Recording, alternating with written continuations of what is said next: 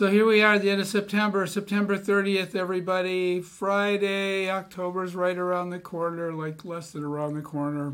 First, I want to say happy birthday to my little sister, Sandy. I hope things are going good. Well, actually, I shouldn't say I hope things are going good because I should be on the phone calling you, which I will a little bit later. So today, I want to talk about the first passage. I love this passage. It's a passage from Job. And, of course, we know the story of Job, how everything happens. And finally, Job gets frustrated with all the crud that's going on in his life, and who wouldn't? And he just kind of lets it out and probably feels good. But then God kind of just lets it out as well. So here we go. The Lord addressed Job out of the storm. Job's in the storm and says, "Have you ever in your lifetime commanded the morning and shown the dawn its place? For taking hold of the ends of the earth till the wicked are shaken from its surface? The earth is changed as is clay by the seal and dyed as though it were a garment." The beautiful poetry here. "But from the wicked the light is withheld and the arm of pride is shattered.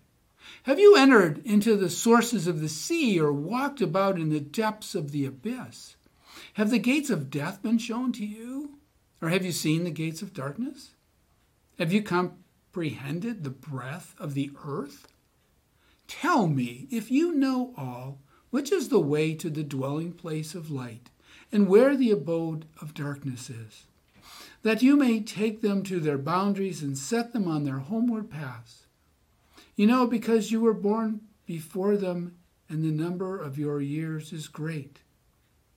Then Job answered the Lord and said, "Behold, I am of little account.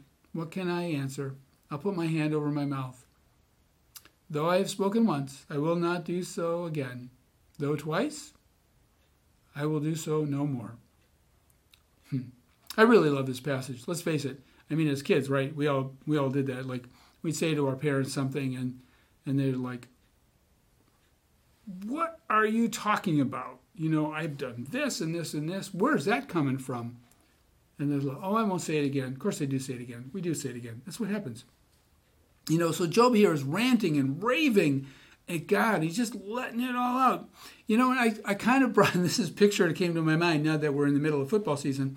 I picture a first-year rookie receiver, wet behind the ears, and he's taking Tom Brady or Drew Brees or Aaron Rodgers to task for a play that apparently didn't work out so well. I could just picture, that happening, they're walking onto the sidelines, right?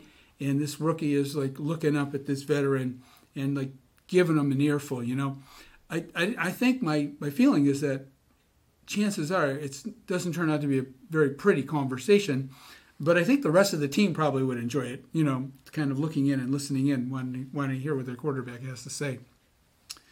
But doesn't that ultimately happen to all of us at some point in our lives? At some point, don't we just vent? We just vent.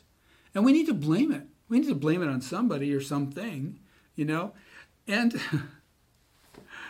we let it go. And it's such a good thing. And that's the beauty of this passage, because God is paying attention to Job's ranting and raving. Yeah, he turns around and gives it back to him.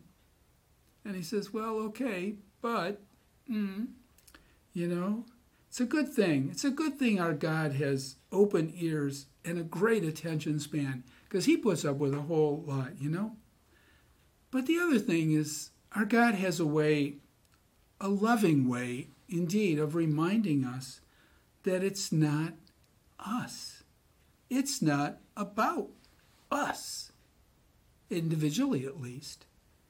It is about us, all together, us collectively being concerned for the common good of all, us collectively being concerned for all humanity being able to share a reunion with God at the end of our earthly lives. That's our focus. And if we listen well, we will be able to go a whole lot further in that direction, working together in that way. and understanding that, God, I may not understand it all, but I'm going to stick with you because I know you authored it and you know truly what is best for the human soul. Have a good day, everybody. I hope you had a great September. Looking forward to the fall and carving those pumpkins. Take care.